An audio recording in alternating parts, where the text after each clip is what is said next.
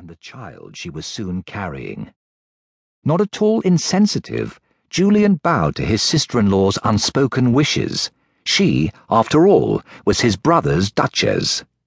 His visits to the family estate, Ridgeware in Staffordshire, previously quite frequent when he would dutifully call on his mother and then stay to play with his three much younger sisters, grew further apart, eventually dwindling to rare.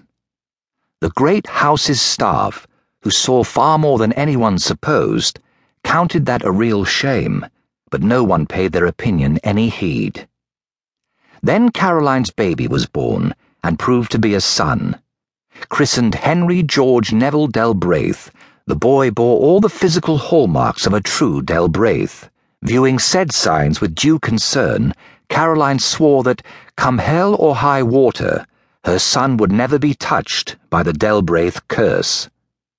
On the morning of the christening, Julian arrived at the church, sat with his mother and sisters, then under Caroline's baleful eye, feeling very much like the Wicked Witch of the fables, he passed his entirely innocuous christening gift to his mother to convey to his nephew, and immediately the service was concluded, shook his brother's hand, civilly wished his sister-in-law and the bundle held tightly, protectively, in her arms well, and drove himself back to London.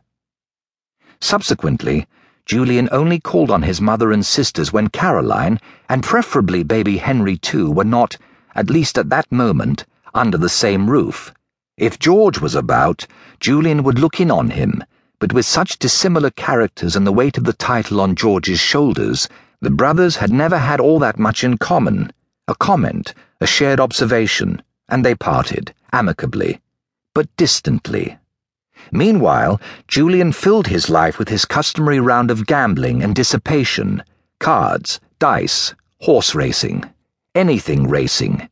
He was always willing to gauge the odds and sport his blunt accordingly.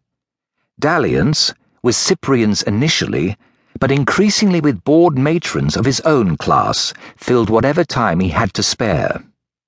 His reputation as a wine connoisseur continued, but no one could recall ever seeing him in his cups. Then again, it was widely acknowledged that being 3 sheets to the wind while wagering large sums was never a winning proposition, and everyone knew Julian took his worship at the altar of his family's curse very seriously. And the years rolled on.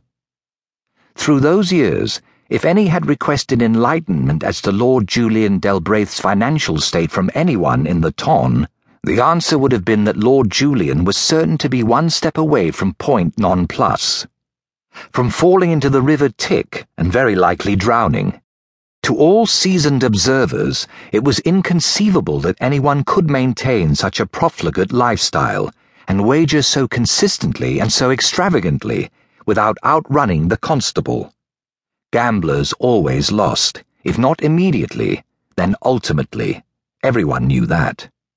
Caroline, Duchess of Ridgeware, certainly subscribed to that view. More, she believed her feckless brother-in-law was draining the family coffers, but whenever she attempted to raise the issue with her husband, George scowled and told her she was mistaken.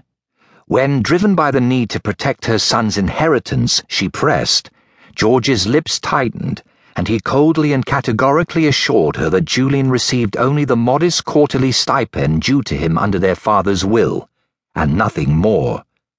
That Julian had never requested further funds from the estate, not even from George personally. Caroline didn't believe it, but faced with her husband's uncharacteristic flash of temper, she had to accept his word and retreat.